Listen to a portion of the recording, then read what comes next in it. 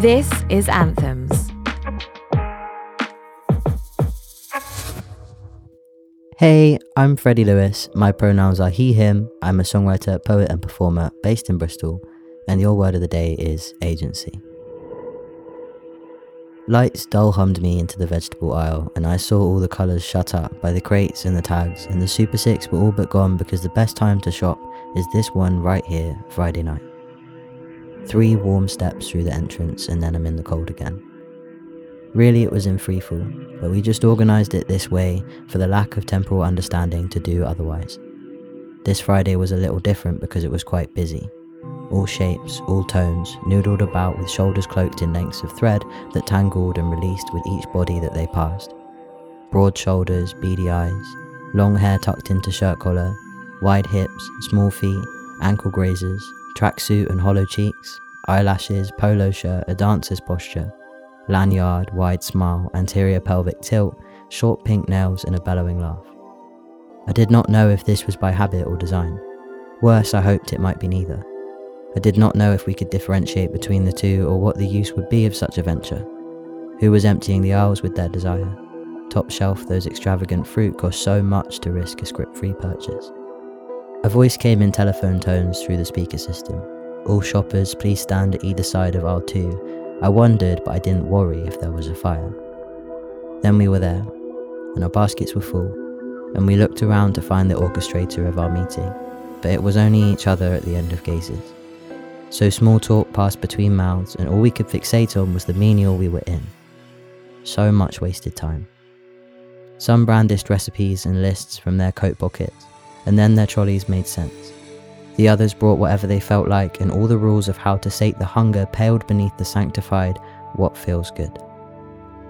Conversation washed over me, and I didn't interject much but to nudge the person to my right on seeing them fill up with every single thing I'd found too.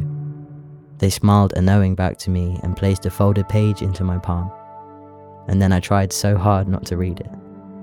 They explained it was an old family recipe. Encouraged and supported in one continued direction, nobody opted out apart from their one cousin. Subtext said I can summon that conversation from my own repertoire of memory too. Something in the way he held his shoulders square made me flutter with the temptation. His chin at 90 degrees to his chest, eyes unbothered by the other sets that flushed his way, it looked so peaceful. So I unfolded all that burden in my hand and read it all along my skin until it permeated. I took the years and stacked them up below me, too worn to leave the notes in the margins unread. All that detail. It was so easy. Then later those predecessors started shouting themselves from the page. The lesson melted down into assumption. There was a night I kissed a stranger and I knew the list before reading.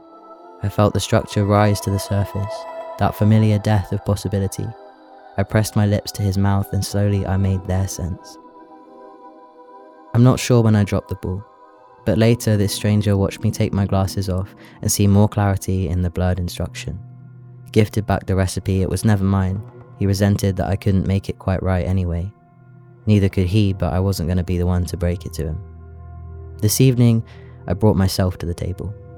I've spent my whole life preparing and it was worthwhile, and I could see an honest split screen where he does the same. Dress the plate, arrange the cutlery, sigh into a seat. You'd have thought you saw in double vision. Both faces light up to meet the tabletop. You'd be forgiven for thinking we were just the same. We were before I caught myself in the act. And I can never know to what degree I've separated that compulsion from my wanting. I can't know how many of his words stayed rooted in my stomach, how much they grow there now, how many times a day another voice plants an empty meaning in me that I would otherwise have never. But there is a hope I let lie underneath the journey home. With each step we take toward it, we all become less steady, until the place from which we came can't possibly take us back. We are too vast. I cannot be disproved without the rebuttal of my counterpart too. We eat, and I hold a flavour in my mouth that tastes like agency.